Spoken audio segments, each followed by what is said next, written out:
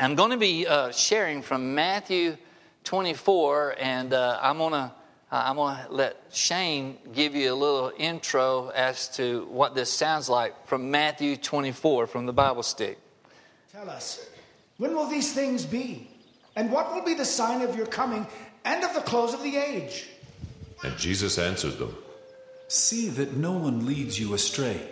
For many will come in my name, saying, I am the Christ, and they will lead many astray. And you will hear of wars and rumors of wars. See that you are not alarmed. For this must take place, but the end is not yet. For nation will rise against nation, and kingdom against kingdom, and there will be famines and earthquakes in various places. All these are but the beginning of the birth pains. Then they will deliver you up to tribulation and put you to death, and you will be hated by all nations for my name's sake. And then many will fall away and betray one another and hate one another. And many false prophets will arise and lead many astray. And because lawlessness will be increased, the love of many will grow cold. But the one who endures to the end will be saved. And this gospel of the kingdom will be proclaimed throughout the whole world as a testimony to all nations. And then the end will come. That's good. It's pretty good stuff, isn't it? All of the New Testament is like that. It's dramatized. And we have the opportunity as families to put that in the hand. 13. And if you want to turn there, I'm going to use more of the verses than what was just played. Here's some of my notes from the opening. Who would have thought this time last week that another hurricane would be coming? Worse than Harvey. But here's some of the thoughts that was in my early points. That if we thought that Houston had issues, look at Beaumont, Texas. You remember me mentioning that? That their entire city water system was knocked out by the 2 pumps that was flooded. And they had to, I don't know if I even mentioned, thinking about Colton, that they had to evacuate everybody out of the hospital. The mental ward all the way down to the neonatal intensive care. And they showed this couple watching their neonatal care baby put into a special container and put on a special jet to be flown to another city, but they couldn't go on the jet with them. I just thought about how difficult was that to endure. We also talked about the normal response to a crisis or crises. I mentioned that President Trump had declared September the 3rd as a National Day of Prayer for Harvey, and for Governor Abbott doing the same thing. And how about a National Day of Prayer for Florida, especially today? I mentioned some bullet points that we got from the Assemblies of God office for Harvey. Here were 3 of them. Ask God to minister peace to those who are displaced and have lost everything. Now we know that's not just a prayer for Texas and Louisiana, that's a prayer for Florida. Here's the second one. Petition God on behalf of those rescuing the distressed. Pray for their safety. And the third one is pray for the churches in those affected areas, that they would be a clear picture of the love of Christ in those who are in urgent need. I also mentioned about Samaritan's Purse, Convoy of Hope, Red Cross, places you can easily go online and give a donation. Very easy to do that. But today, as far as I know, Hurricane Irma is making landfall in Florida. I haven't seen any of the news this morning. I think I've seen enough that I didn't want that in my mind, but I believe it is coming ashore today. And it's recorded as the most powerful storm on record to come out of the Atlantic. Now, the typhoons in the Pacific have been greater than this, but this is supposedly, and this is not hyperbole, it is like a Category 5 for a long time. And I received a note from Brother Drawn about Harvey, and make sure you tell people to pray. And this is what I said to him. I said, it looks like Harvey will make our 2011 tornadoes look like a mosquito bite. And it could be that Irma is going to make Harvey look like a junior hurricane, because it's going to engage the entire peninsula. It's good to have Rodney White here. This is his home church. He grew up in this church. but he's one of the Florida evacuees. Good to see you, Rodney. Welcome back. Glad that you made it. It wasn't an easy drive probably coming up with everybody else trying to get on the highways. The situation in Texas was serious, but this is something we've never seen before that is just coming up through the peninsula of Florida. And I really don't know how much damage, maybe somebody else knows that, has seen that in the Caribbean and all of the islands that were hit. Millions evacuating out of Florida. The highways were not, I told Brenda, I said they did not make the turnpike, the interstates and highways for millions of people to get on it at the same time. And that's exactly what happened. South Carolina and Georgia have declared state of emergencies, and even we may get some of the spinoff. Okay, what's going on? You've probably seen people on Facebook posts and prophecy and fires everywhere and what all's going on, and is this the end of the world? Kind of like that's the underlying question. But let me ask you this. Do you remember the blood moons from not that far back? To me, I thought that whole idea was very weak on scriptural application. And then we had the solar eclipse, and wow, what some of the stuff that was out there with that solar eclipse, that it was a sign of the end of the world. And I really thought that was a misuse of Scripture from what I could read from it.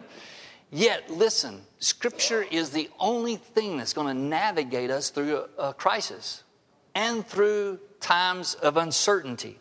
And this is where we're going to go. We're just going to go to Scripture. We're not going to come to conclusions. We're just going to go to Scripture, because I tell you what, we are engulfed in uncertainty. Uncertainty is, there's so many angles of uncertainty that's around us. And we're going to have to go back to Scripture. Let me take you back to what was read. If you've got your Bibles open where you can read it with me. What Jesus starts saying in verse 4 is in response to the apostles being overwhelmed by uncertainty. He had said one thing about the destruction of the temple and the city, about no stone's going to be left upon another, and this threw them into a little bit of a panic time by what they asked him. Lord, when's this going to happen? When are you going to come back? What's going to be the sign of the end of the world? These were questions they were asking after he made that statement. So the uncertainty was all around them, and Jesus begins to answer their questions. Threefold question. He said, watch out, first of all, that no one deceives you. That ought to be our first warning, is be careful what you latch onto and believe. Continually go back to the Word.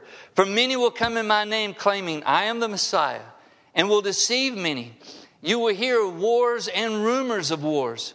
But see to it that you are not alarmed. Now that seems like that would be a tall order. You've got stuff going all around you, but don't let that alarm you. Such things must happen, but the end is still to come. Nation will rise against nation, kingdom against kingdom. There will be famines and earthquakes in various places. You ought to underline verse 8. This is a theme we're going to come back to later on. All these are the beginning of birth pains. Then you'll be handed over to be persecuted, to be put to death. You'll be hated by all nations because of me. At that time, many will turn away from the faith and betray and hate each other. Many false prophets will appear and deceive many people. Because the increase of wickedness, the love of most will grow cold. But the one who stands firm to the end will be saved. And this gospel of the kingdom will be preached in the whole world as a testimony to all nations, and then the end will come. Now this, I'm not going to try to do an exhaustive, not even close to an in-depth study on Matthew 24, but it's one of my favorite chapters that I loved reading it, I loved studying it, and I don't think anybody has an ironclad time frame by which all this happens. But let's conclude the obvious here. We heard it earlier on audio, we just read it. Here's the obvious. There's going to be wars and rumors of war. There's going to be wars and threat of wars. There's going to be fear permeating the culture of that time. And Jesus tells the disciples, don't give in to it. And then he says there's going to be famines. And then he says there's going to be earthquakes. Some of you that were here on a Wednesday night, I made a statement about the solar eclipse. I have one of my weaknesses is I have a tendency to sarcasm. So I always try not to do that while I'm preaching. But every now and then it might slip in a little bit. But I made a statement that solar eclipse is not in the list that Jesus gives. But earthquakes are. And he doesn't say hurricanes, but he says famines which result from unusual weather patterns. That's what happens in famines. People used to produce food. All of a sudden, there's a drought and there's a shortage of food causing a famine. But I want you to stop and look at this word with me, earthquakes. For a moment, I want to give you some boring data. Okay, no, it's not going to be anything but boring. But here's 3 graphics I want to show you. And if you'll go ahead and pull the first one up, Shane. This is the 10 most powerful earthquakes on record. The 10 most powerful earthquakes on record. Let me get my laser pointer out here, because I love to use the laser pointer. See? It's my time to play in church. See? All right, these are the 10 most powerful earthquakes. Before we put the next graphic up, down here is a little bit misleading because this is Chile. And when we show the next graphic, 3 out of the 10 worst earthquakes happen in this country.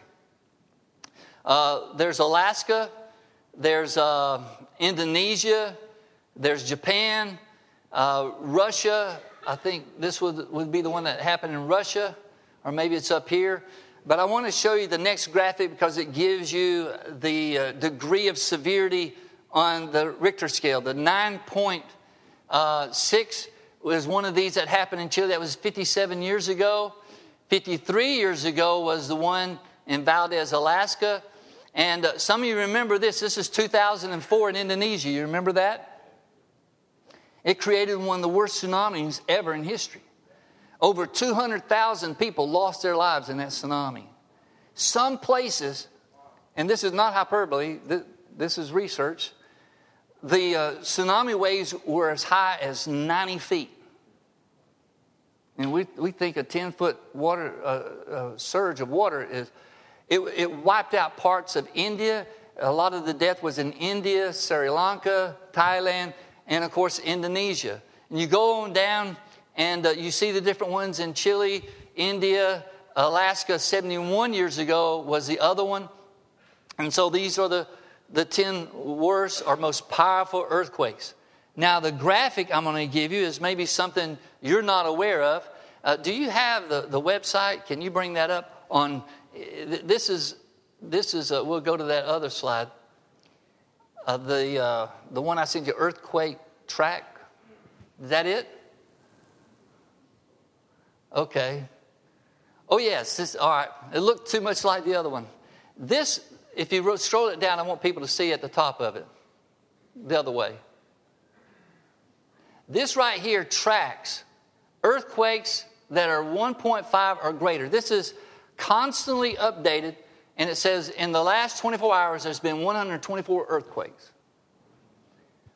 860 in the past 7 days, 3,000 in the past 30 days, and almost, 39,000, not quite 40,000 in the last year of earthquakes 1.5 or greater. They're constantly happening everywhere. In Idaho, if you look at the most recent, look at this. Look at the most recent. This is, 2 hours ago, Northern Mariana Islands. Lincoln, Montana, 2 hours ago had a 3.1. Chiapas is probably, these are aftershocks from the earthquake that happened there. Soda Springs, Idaho, 3 hours ago, 3.0. Down here, Soda Springs, 4 hours ago, 3.4. I don't think I want to live in Soda Springs, Idaho. How many have happened in the last 4 hours? There's 3.4, 3.7, 3.2, 3.4. right here. But here's a graphic. You know, I really thought about, I knew there were more earthquakes going on, but this is one of the things that Jesus said would be a clear indicator. You can read Matthew 24 and kind of dismiss it, but why didn't he say something else? Why did he say earthquakes? It's not like he's trying to tell us that underneath the subsurface of the earth, it's signaling that things are coming to a conclusion, which is another word for end, right? Now, here's what I want to show you in the United States as to, these are 3.0 or greater in the U.S. in 2015, if I'm blocking someone. All right, here's the top 5 states in 2015 in the number of earthquakes they had that's 3.0 or greater. You don't need me to point this, but I like pointing it, okay? What surprises you with this list? California is at the bottom, and what else surprises you? That right there surprises me.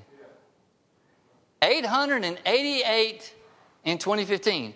But look at the increase. There was a little drop off here. But look at the increase between these 2 years.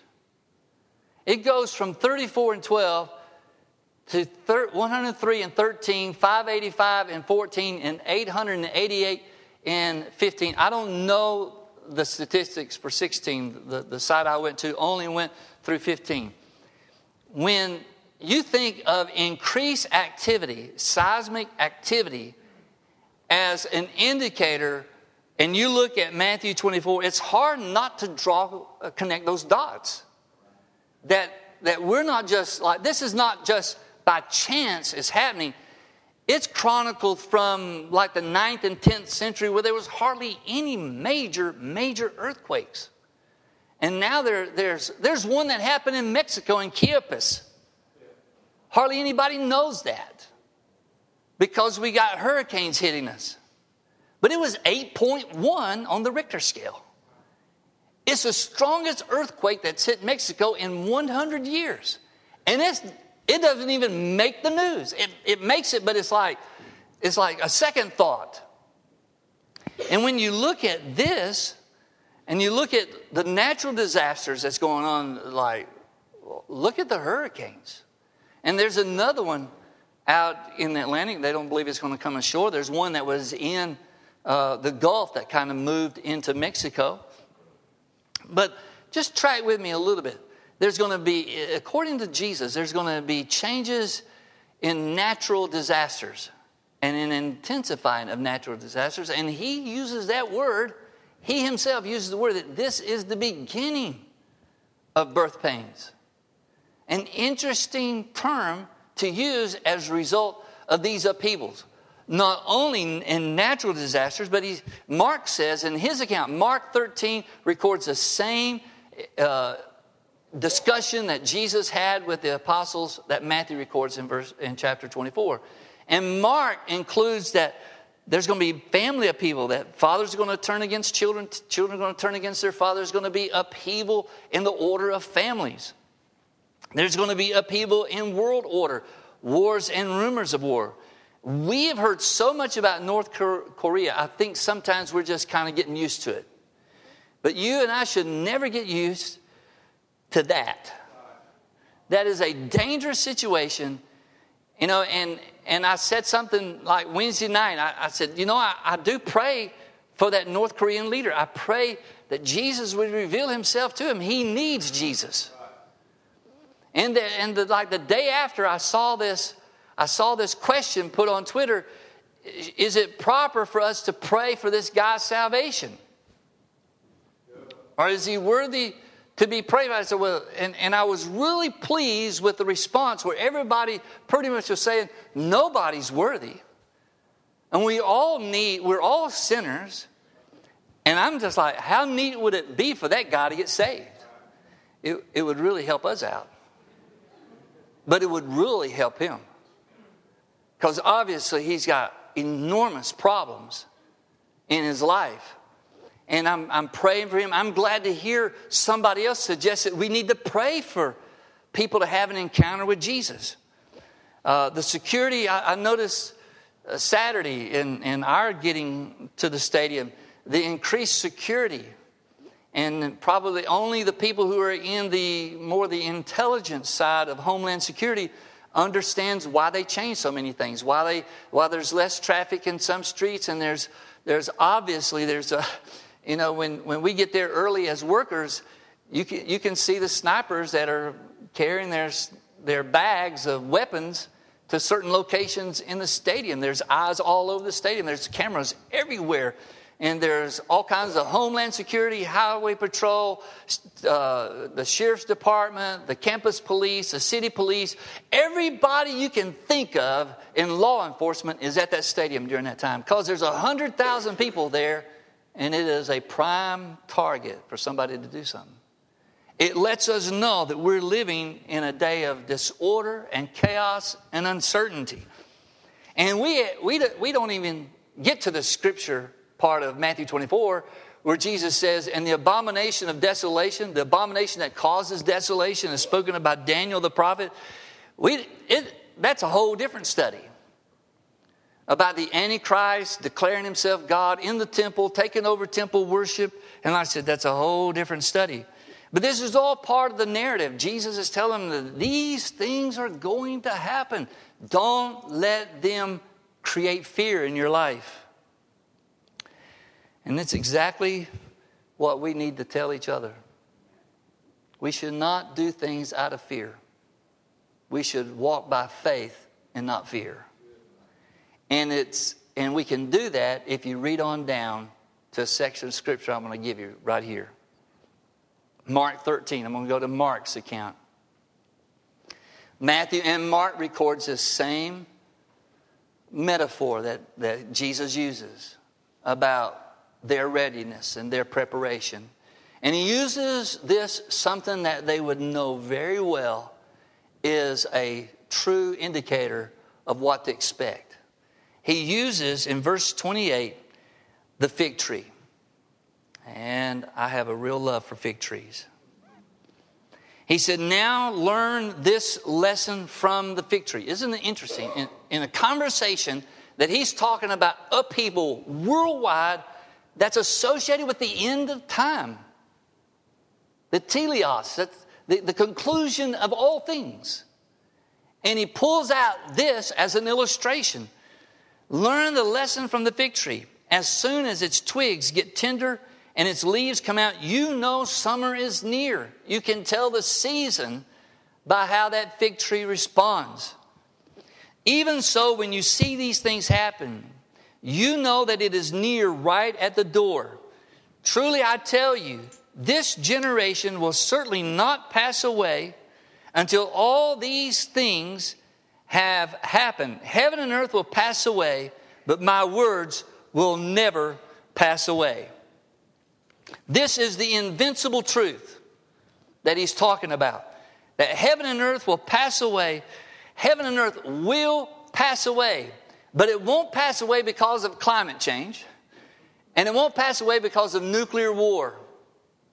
No, it's going to pass away when God decides to remodel his creation. Just like you see people remodeling houses on television. Looks great, doesn't it? Everybody thinks they can do that. Everybody can't do that. You know, just tear it down, rebuild it, you know, just do all kind of beautiful things. Well, Jesus said heaven and earth, heavens as we know, the atmosphere and the heavens itself, the Hashemayim that is in Genesis 1:1. In the beginning, God created the Hashemayim and the Ha'eretz. The heavens, all of the things above us, the layers and layers of the atmosphere into the furthermost part of the universe. He created all of that. And then it says they will all pass away. It will all be undone. They'll all be extinguished. It'll be no more. I want to take you, I didn't print this out, but I'm going to take you to Revelation. And I want you to look at verse or chapter 21. If you have your Bible or your Bible app handy. I want to take you through some things here. Because he said this, I want to take you to that point where he says, this is the beginning of birth pains. Why did he use that phrase? Why did he use that as an illustration? Birth pains, labor pains. Brenda was like clockwork with Kelly. With Jason, it was not like what we told. But she started having labor pains. We started, tracking them in the 3 minutes, 2.5 minutes, and then we need to head on. But he says labor pains get more intense as it gets closer to birth. And he says this is kind of like the labor pains of creation. Well, Paul gives us that kind of backdrop when he's writing to the Romans, and he's talking about our longing for the redemption of our bodies, not just our souls, our longing to be remade in the image of Jesus. And I'm going to start reading from verse 18. Hold on to Revelation 21. I'm going to come there after I read this. This is what Paul wrote to the Romans. He says, I consider our present suffering not worth comparing with the glory that will be revealed in us. For the creation waits in eager expectation for the children of God to be revealed, for us to have our redemptive work finished. That is the redemption of our bodies, to be made into the likeness of Christ's body that he has right now. For the creation was subject to frustration. Our creation waits in eager expectation for the children of God to be revealed. For the creation was subject to frustration, not by its own choice, but by the will of the one who subjected it, in hope that the creation itself will be liberated from its bondage to decay and brought into the freedom and glory of the children of God. That the material world has some sense of longing to come out of what's wrong with it, for lack of a better way of putting it. We know that the whole creation has been groaning as in the pains of childbirth. Isn't that interesting that it lines up with what Jesus said about natural disasters and things that are happening in the end, near the end? This is not, he didn't say it's the end. He says these are indicators of it might not be very far away. He says the whole creation groans as in pains of childbirth right up to the present time.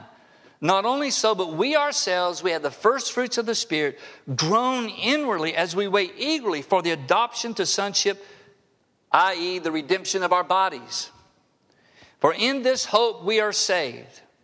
But hope that is seen is no hope at all. Who hopes for what they already have? But if we hope for what we do not yet have, we wait for it patiently. That's the theme that Jesus has given the apostles. Don't panic. This is childbirth. This is pain. This is uncomfortable. What you see, what you're going to experience is going to be uncomfortable to you. But it's part of God bringing us to a place of total redemption. This is the theme of our testimony book, Hope Beyond Brokenness. That there's hope in Jesus. But Paul qualifies hope here. He says, who hopes for what they already have? Nobody does that. You already have it. You don't need to hope or expect it. It's there. But hope that is seen is not really hope at all. Hope is so connected. I'm going to give you 5 points here in just a moment as to what should we do. What should we do in light of Harvey, Irma, Jose, whatever hurricanes are coming, whatever weather we're going to have in the next few days. How do we approach the uncertainties of things? Faith, hope, and love. These three remains, right? The greatest of these is love. But you cannot separate faith, hope, and love. They are so intertwined. Hope has to be connected to faith. So what are we building our hope on? Where's the source of our hope? We could say, well, it has to be our faith. When Jesus declared, listen, heaven and earth will pass away, but my words will never pass away. That has to be the source of our hope. That our hope is in his unchanging word. I don't think we ought to ignore what's going on and make light of what's going on, but neither do I think we ought to jump immediately to prophetic conclusions about what's happening. Here's the 5 things I want to give you that I believe we ought to jot down and approach daily so that we don't get pulled into the uncertainty of things around us. Doesn't mean that we're going to have answers. It means that in the midst of that, we're going to have a stable calm to our lives. Here's the first one. We ought to be students of the Word and not students of the news. Be students of the Word. For every hour you watch television, you ought to read 2 hours of Bible. How about that? How about for every hour of television, you read like 5 minutes of Bible? Maybe that's more doable. I don't know. I'm sorry. That sarcasm just comes out here now and then. But we ought to be students of the Word. We ought to know the Word. You know, regrettably, when I was a kid growing up, I knew everything about the New York Yankees. Everything. I could almost tell you the entire starting lineup to the New York Yankees. You know, it was like Elson Howard, catcher, Bill Skyron, Bobby Richardson at second base, Tony Kubek. You know, that's sad when you can do that. Clete Boyer at third base, you know, Yogi Berra. It's just like, why did I make such a study of baseball? Because I was a kid that didn't have anything else to do, I guess. But isn't it interesting how we can become so much experts on everything but this book? And this is the one thing that will outlast everything else. This is what he's saying. So this has got to be students of the book, that he might as well say, heaven and earth will pass away, but every word that we have ordained for you to hear will never pass away, including this book. Here's the second thing. We need to trust in the plan of God. We need to put more confidence. We need to look at our lives through the prism of God's plan. What is God's plan for me? And if I'm not sure about that plan, I need to make that a high priority to say, Lord, what do you want me to do with my life? That last song had a lot of that to do, about confession and invitation to God to fill my own heart, my own mind. Here's the third thing. We ought to lean on the wisdom of God. That's like Proverbs 3:5, one of my favorite verses. Trust in the Lord with all your heart. That's bullet 2. Trust in the Lord. Lean not on your own understanding. And the opposite of that is what? Lean on God's wisdom. Don't lean on your wisdom. Lean on God's wisdom. Number 4 is this. Keep our hearts tuned to the words of Jesus. Now that's kind of like student of the Word. I want to tell you something. The Lord wants to talk to you directly. He talks to you here, but He talks to you through prayer. He will give you indications, and He will get through. If we are open to Him talking to us, He will help you with making decisions in life. He will give you an unsettledness about a decision that you're about to make, and you say, I don't have peace about that. Many times that's the way He is talking to you. Don't do that. Don't sign that contract. Don't buy that. Don't step into that place. And he warns us sometimes.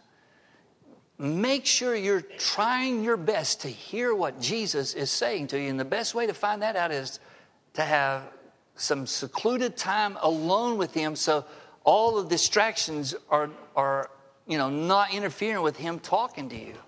And here's the last one. Look at everything that's happening around you through His prism of truth, because His truth never changes.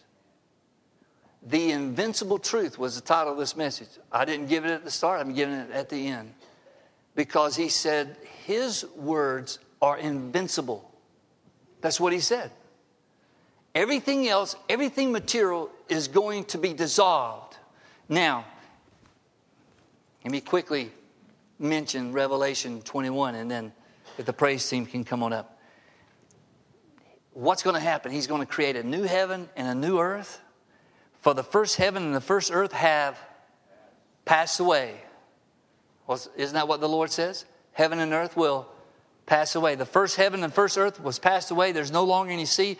I saw the holy city, the new Jerusalem, coming down out of heaven from God, prepared as a bride, beautifully dressed for her husband.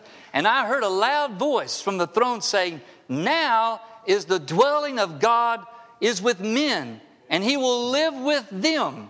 They will be His people, and God Himself will be with them and be their God. He will wipe every tear from their eyes. There will be no more death or mourning or crying or pain, for the old order of things has passed away. He who was seated on the throne said, I am making everything new. Write this down. These words are trustworthy and true.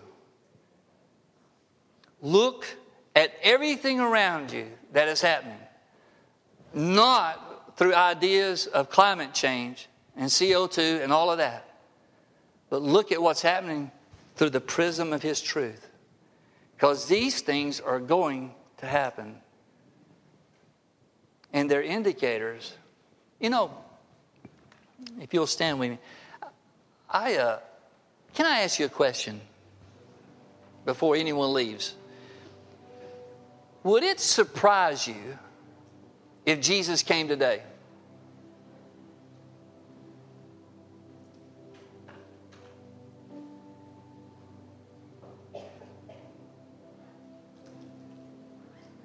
Well, I was planning on eating that burrito. The next thing I know, I'm flying through the air. I think if we're really honest, it would be a pleasant shock that it's happening now.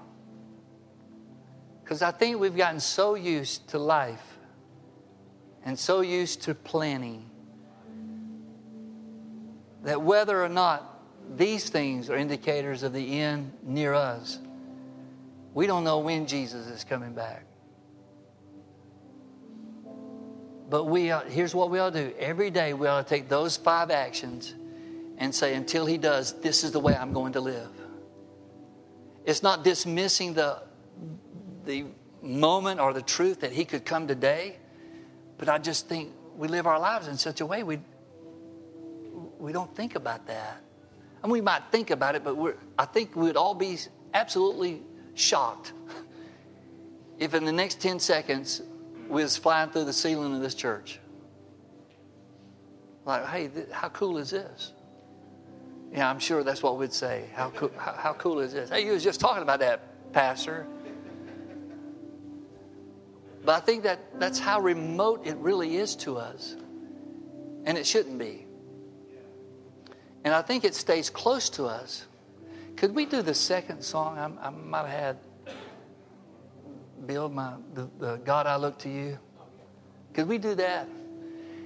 Hey, how about us praying for people in Florida? How about us just coming to the front and praying for our nation and for people to wake up? There's 37,000 students over this campus. A lot of them need a wake-up call. Let's pray for them. Let's just pray for our families. Could we do that? Nobody's declared, as far as I know, today a national day of prayer, but I'm declaring it in the house.